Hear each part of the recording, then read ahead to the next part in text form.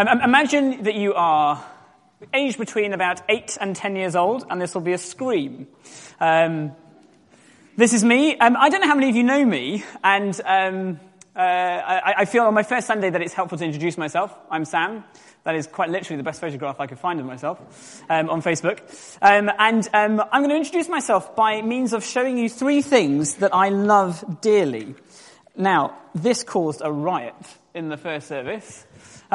This is my wife, Jen, not Mary, Queen of Scots, as was answered by a little ruffian. So, Jen, many apologies, but this is my wife, Jen, who's just sitting over there. I love Jen. That makes a lot of sense. Why she married someone who looked like the screen above is a question for another day.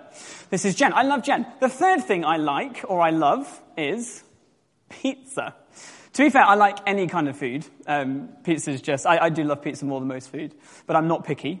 Pizza, and the third thing I love is watching films. Now, I really enjoy watching films. I really enjoy eating pizza. I love being with Jen. Incidentally, I love Jen a lot more than 2 of those put together, disclaimer.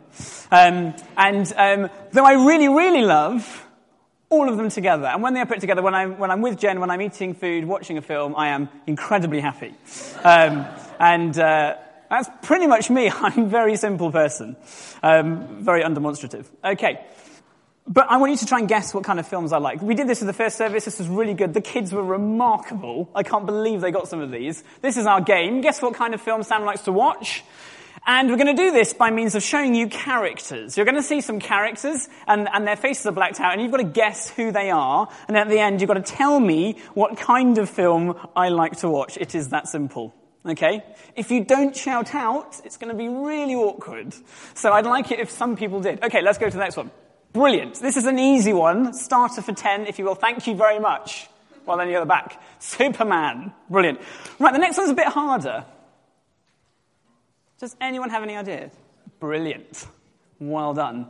Black Widow. From the film... Oh, well done. Okay. I meant all... Yeah, good. Okay. Let's look at the next one. What do you think? It's quite hard to see. Shall we do a next reveal? Simon, reveal the next... Iron Man. Brilliant. Excellent. Very, very good. I'm really impressed. This one. Thor. Marvellous. And this was quite dark. So can any of you get it from that? That is quite dark. You can't really see it. Let's show the next one, Simon. Captain America. I'm really impressed. I've got loads of these. This is going to be a great... Okay, this one. Shrek. Brilliant. Ta-da. One of my favourite films of all time. I love these kind of films. I don't know if you can see the link. The link is, of course... superhero. I realise that Shrek really isn't a superhero, but he does save someone. And 3 very simple reasons I like films, I like superhero films. 1, the baddies always lose. 2, the goodies always win. And 3, someone is always being saved.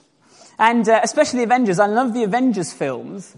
And I like the fact they work together, they have incredible power, they do a lot of saving. The Avengers especially, they always end up saving the Earth. It's all very dramatic. But it's all very good. And as amazing as all these are, there's obviously a greater story. There's a better rescue mission that we're going to be looking at. And that's the one that we're going to be taking through. It's such a big mission that we were talking to the kids earlier. It takes 4 whole books in the Bible to tell. And it's really important that you know that. So this rescue mission is the fundamental start of how we know who God is and what he does. This is really important biblical theology, the great rescue mission. And as you know, our story starts in slavery.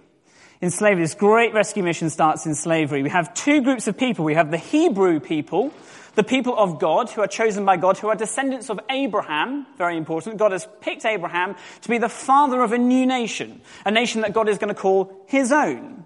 So the Hebrew people have God's mark on them. But they are stuck in Egypt. And they are under oppression from the Egyptians. They used to live in harmony at one time when Joseph and his brothers came to Egypt, but that's been long forgotten. And the Hebrew people are enslaved to Egypt. It's not great. And it's so bad, over so many hundreds of years, that the people of God cry out to God and ask him to save them. Now, we're going to be looking at one particular passage, I am anyway, today. And this is really important. This tells us the heart of God. And this is our first bit. What does God do about the position of the people in Egypt? What does he do about their slavery? Well, he looks at them and he says this in Exodus 3. The Lord said, I have indeed seen the misery of my people in Egypt. I have heard them crying out because of their slave drivers, and I am concerned about their suffering. Now, all this is packed with lots of very good language. I'm concerned. I know what is going on. I've seen the misery of my people. I've heard them. This is showing who God is. God has function. God is able to look at his people and know what they are feeling. And this is what we're teaching the kids, is a very important element of God, in that God loves his people. What does this tell us about God? God loves his people. Very important. He sees them, he hears their cries, and he loves them. His heart goes out to them. He remembers them, the Old Testament says. I have not forgotten my people. There is a problem. The problem is, that's great, but the people of God are still under slavery. So what does God do about that? What does God do next? Well, God decides to do something about it. He decides to do something about his people's situation. He chooses a rescuer. Someone who is going to go up to Egypt and stand before the king of Egypt and say to him, God says you must let my people go. So that's what we have. We have the rescuer called Moses. This is Moses. And the king called Pharaoh. And this is exactly what Moses does. So God meets Moses in the burning bush. And Moses is someone who has come from Egypt, living in the palace. And he has to go back and he has to confront Pharaoh. Okay, this is a tough gig for Moses. So Moses goes back and he does exactly what God says. And he says to Pharaoh, God says that you must let my people go. Now work with me for the next 2 slides. This is a lot of fun and it's really helpful. Pharaoh says no. Pharaoh says no. And so then God turns around to Moses and says, okay, here's what I want you to do. I want you to show how powerful I am. We're going to do that by turning the water of Egypt into blood. Okay, a massive sign of God's power. We're going to turn the water of Egypt into blood, and then you're going to go back to Pharaoh. And Moses does that. He goes back to Pharaoh and he says, Pharaoh, God says that you must let my people go. And Pharaoh says, no. God turns around to Pharaoh and says, okay, I'm going to send another plague. I'm going to send a plague of frogs. And they're going to really annoy the Egyptians. And you're going to go back to Pharaoh, you're going to say the same thing. And Pharaoh turns around and he says, no. And then he sends Moses to release a plague of gnats, thousands of gnats on the people. Still Pharaoh says, no. And then there are flies, a plague of flies. Still Pharaoh says, no.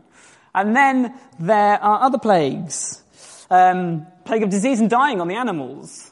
Plague of boils on the Egyptian skin. Plague of massive hailstones. Plague of locusts. Plague of deep, deep darkness. Now all this is really important.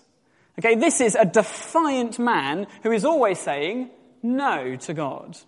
And this is how powerful God is against Pharaoh, and Pharaoh is always saying no. Until we get to the very last thing that God does. And this is really important. This is very important. This is the crux of what's going on in the Old Testament. God warns the Hebrews, his own people, that he is going to send an angel to take the firstborn of all who are living in the land. He says to his people, what I want you to do is I want you to take a lamb and I want you to sacrifice it, and I want you to use its blood and paint the doors of your houses, so that when the angel of the Lord passes over, it will know that you are God's people and that you are protected by that lamb's blood. And that night, many Egyptians were taken because they were not protected by the blood of the sacrificed lamb. As we know, at that point in the morning, Moses goes back to Pharaoh and he says, God says that you really must let my people go. And then Pharaoh says, go. Now, God has won. This is great. This is a lot of text detailing God's incredible power and just how far he is willing to go for his people. Just how far he's willing to go to save them. The people of God were now free to go. God has won. God was more powerful than Pharaoh, the king of Egypt. Moses was able to take the people out of Egypt and lead them all to safety. But there is another problem. 2 problems. 1, Pharaoh changes his mind and goes after the people of God. And 2, there's a massive sea between Moses, who is leading this enormous group of people to safety. What does God do next? Well, as we know, God displays his power one more time through Moses by parting the sea. Now, it's interesting, isn't it, when we're looking at this from a kid's perspective. We know these stories well, but do we really know what's going on behind them? It's not just that God is big necessarily, or God is powerful. It's that this is how far he goes to love his people. This is extraordinary stuff. And sometimes we need to think like a kid to really get what this looks like. Can you imagine if you were standing there watching this going, this is what my God has done for me?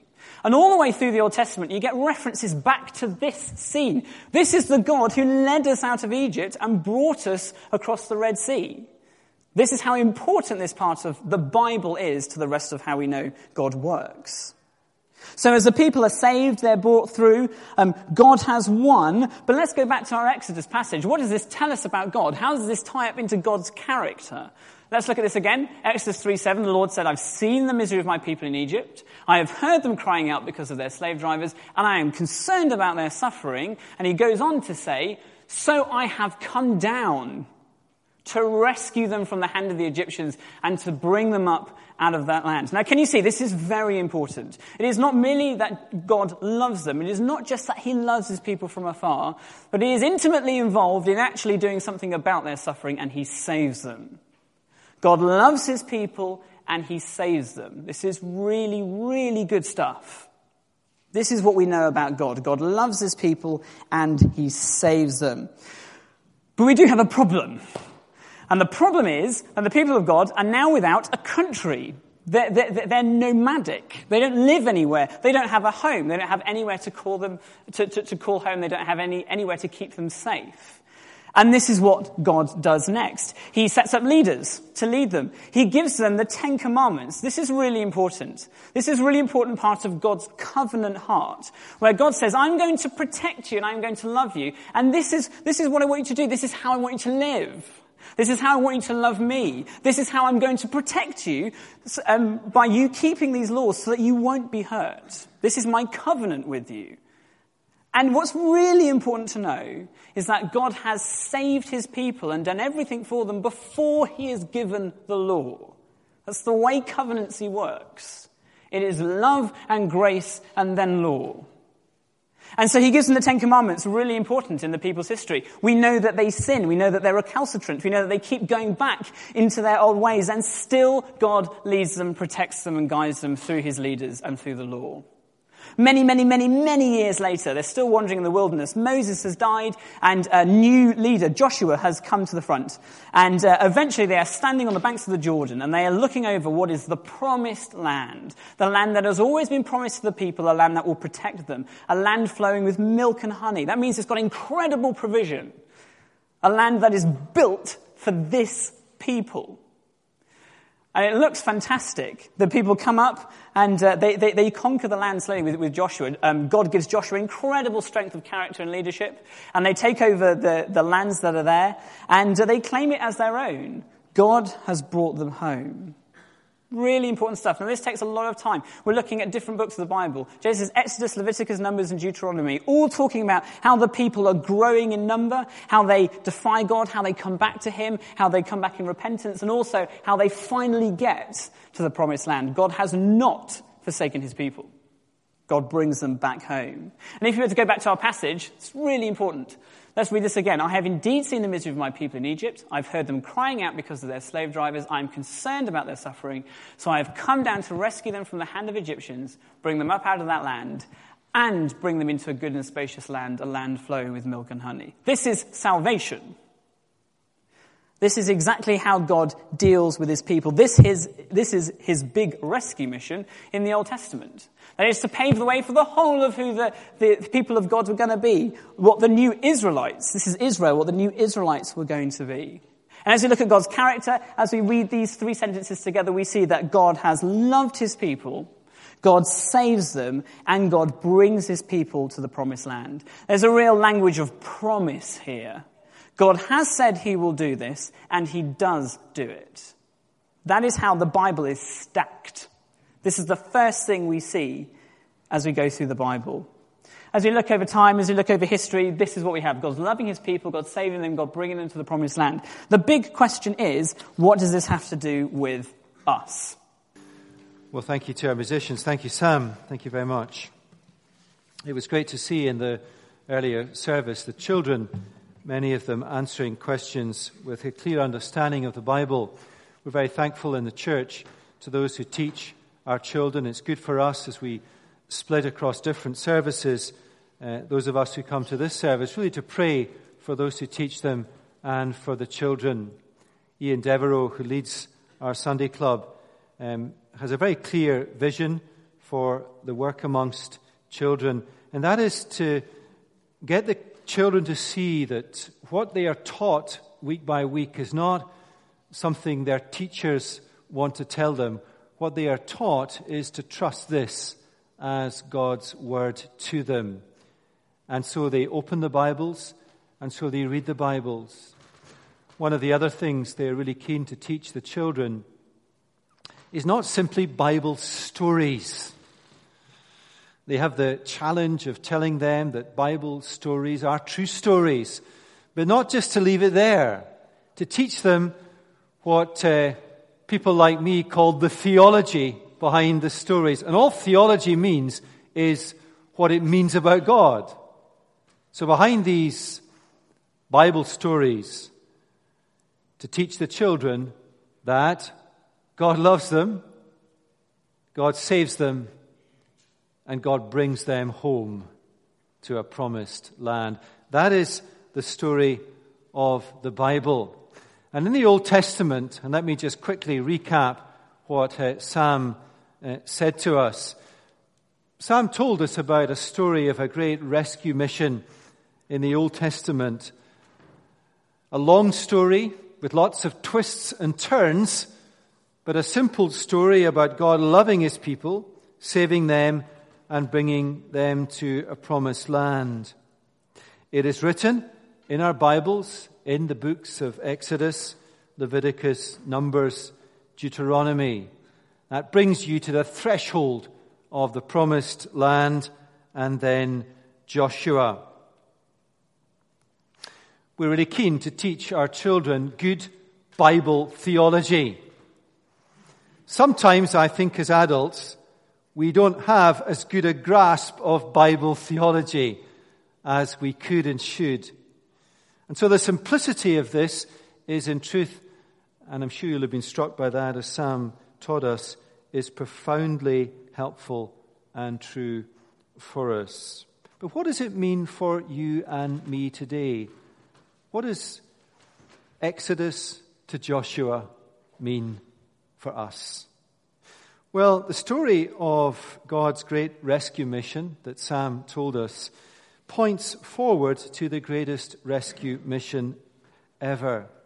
There are two ways of thinking about the relationship of the Old Testament to the New, but really more importantly, there are two ways of thinking about God in history then, and then God in history when his Son came.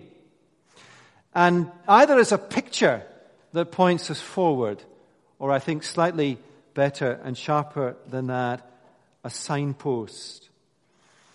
The great rescue story that the Bible tells of how God loved and saved and brought his people to the promised land then is a signpost that points us not to another great rescue story, and there are, between Joshua and Matthew, other great rescue stories in history, but it points us forward to the last and greatest rescue story, the greatest rescue mission ever. Now here is perhaps the most familiar verse in the New Testament. And yet this verse in the New Testament captures the plot line of all of the great interventions of God in history to love, to save, to bring his people home, that pointed forward to this greatest of all rescue stories, when God loved, saved, and brings his people home to the ultimate promised land. For God so loved the world that he gave his one and only Son, that whoever believes in him shall not perish, but have eternal life. Let's just leave that verse on the screen for a moment. When you see a verse like that, it's a fantastic verse about God's love, God's rescue, God's bringing us home. But it's an even more powerful and even more fantastic verse when you see it in the orb of all that God has done since creation, to show humanity that one day He will universally, to those who trust Him, bring them home. Sam mentioned how the children, when you hear a story like the parting of the Red Sea for the first time, are struck by the awesome sovereignty and majesty of God. And a verse like this captures all of God's heart to intervene in human history. Now, why does God rescue His people? Well, you remember in the rescue story that Sam told us that when God saw His people were in distress, His heart went out to them and He loved them. That was a little picture of, in a sense, God's heart for the world He created, that was in need because it was in sin, and humanity that He created that was in need because humanity is in sin. And God looks at the world He created and humanity, and His judgment rests upon the world and humanity. But grace and goodness intervenes before judgment will fall. God loves us so much that He wants to save us from the inevitable judgment. God looked at His people in slavery in Egypt and loved them. They were in slavery because they turned away from Him. But He loved them. God looks at us in slavery to sin because we have rebelled against Him. But He loves us and wants to rescue us. Remember our verse, John 3:16, "For God so loved the world that He created and all humanity." God sees our need and He loves us. So what did He do? Now never hear this.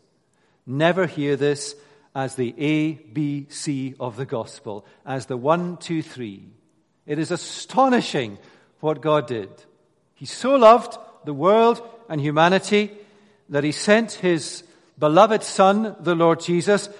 If there is any vestige, if you are a Christian, of familiarity in your heart because of what God did, then marvel again at His gracious power and His goodness. He sent His Son, the Lord Jesus, to live on earth, to teach us about the problem in our hearts, the problem of sin, and to rescue us from that sin, to forgive us, to make us right with God. What do you see on the screen there? A globe. In the Old Testament history, one country, one people. Now every nation of the earth is to hear this message. Every person on the earth is to hear this message.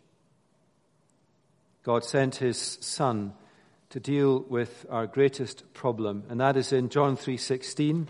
For God so loved the world that He gave His one and only Son. The word gave is very important. It means God gave His Son to die on a cross to rescue us. Jesus' death on the cross, as you know, many of you, but never forget it or its power. Never forget that from the very moment of our rebellion, the first humans at creation, God knew in His mind that He would display again and again through history His love, His rescue, His leading us home, and one day He would do it for all of humanity. He knew that His Son, at the moment we rebelled, one day would hang on a cross. So God loves us, he saves us, and he leads us where? I said to the children earlier, where is home for the Christian? And a little boy said, heaven. And I said, well, that's the right answer, but not quite. Heaven is where your soul will go when you die, because that's where God is. Your home is not in the sky. Your home is on the earth that God created, that he will make new once again, where all humanity is reconciled to one another and reconciled to God. Where will God lead us to? The promised land. What is the promised land? In history, it was Israel. The promised land in the end is a new heavens and a new earth, a promised world, a new creation without sin and sickness and tears and death. And that is some rescue mission. It is not a story, and it's about as far away as you can get. And you know what I mean by this? From the ABC of the gospel, as it sounds. God loves us, he saves us, he leads us to the promised land where we'll live forever. But there's another little phrase in John 3:16 which you will know. And that is these little words, whoever believes in him. All God requires of us is that we say thank you for rescuing us. All God requires of us is we say we need rescued. All God requires of us is that we get our heads around the fact that we're in a sea, in a storm, and there is somebody in a boat who is ready to chuck a lifeline. All we need to do, as it were, is reach out and grasp it. And how profoundly sad it is that most of humanity put up their hands and say no. How thankful you and I need to be if we have said yes. And how urgent is our task as a local church, along with every other local church in the world, to take this message to the globe, to every nation of the earth, that God loves humanity. God has sent his Son to save us. And the world in which we live is not home. There is a promised land before us. Now that's biblical theology. And in a very simple way, I hope you, as Sam and I have found as we have wrestled with this to teach it, it enlarges our minds about the God that has saved us and rescued us.